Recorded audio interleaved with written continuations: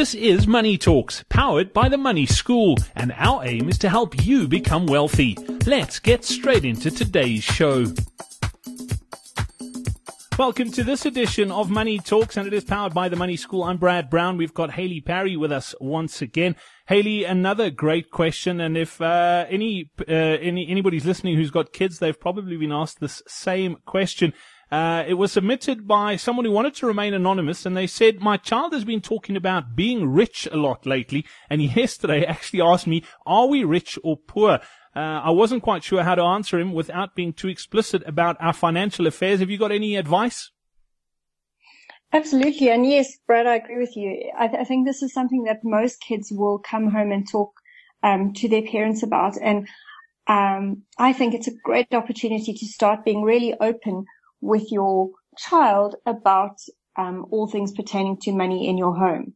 So although I can understand your reluctance to divulge, your personal financial details to your child, I think this is about something bigger.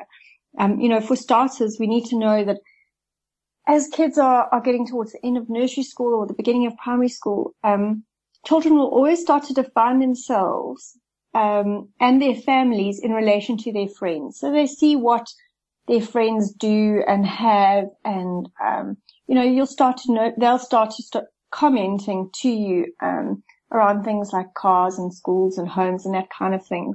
And the reason is that they're trying to define themselves and where they fit in and how things work in relation to one another.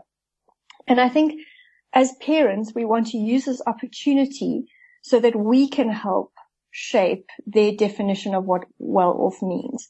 So for me, as a starting point, I will always say, that there's always going to be people who have more than us and less than us. And no matter where you are currently in your financial journey, I think that will stand true for most people. There will always be people who've got more and there'll always be people who've got less. And if it is something that you're passionate about, it's also a great opportunity to explain why we like to help people who have less than us, whether it's by volunteering or donating or whatever it is that you like to do in your family.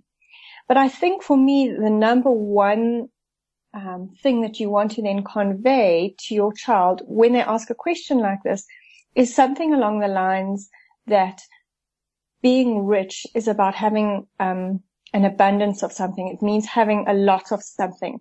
And that something doesn't necessarily have to be money. So, for example, in our home or in our family, we've got an abundance of happiness. Or, if there's a stay-at-home mom, she's got an abundance of time, even though to spend with her kids rather than necessarily an abundance of money because she's chosen to work in the home rather than outside of it. So there's all those kinds of conversations you can have with your child. And I think it's a great one to be prepared to have. Like you said, Brad, it's something that you can almost anticipate coming up. So if you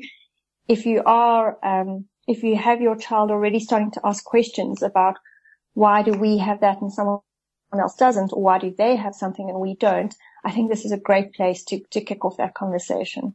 Yeah, you're spot on, Haley. You rather preempt it and know it's coming because it is coming. If you haven't been asked it as a parent yet, your turn will come. So there we go. Some great advice. Haley Parry, thank you very much for that. We look forward to chatting again soon on the next edition of Money Talks. From the two of us, it's cheers. Thank you for listening to Money Talks, powered by the Money School. To find out more about the Money School, follow us on Twitter at Money School SA.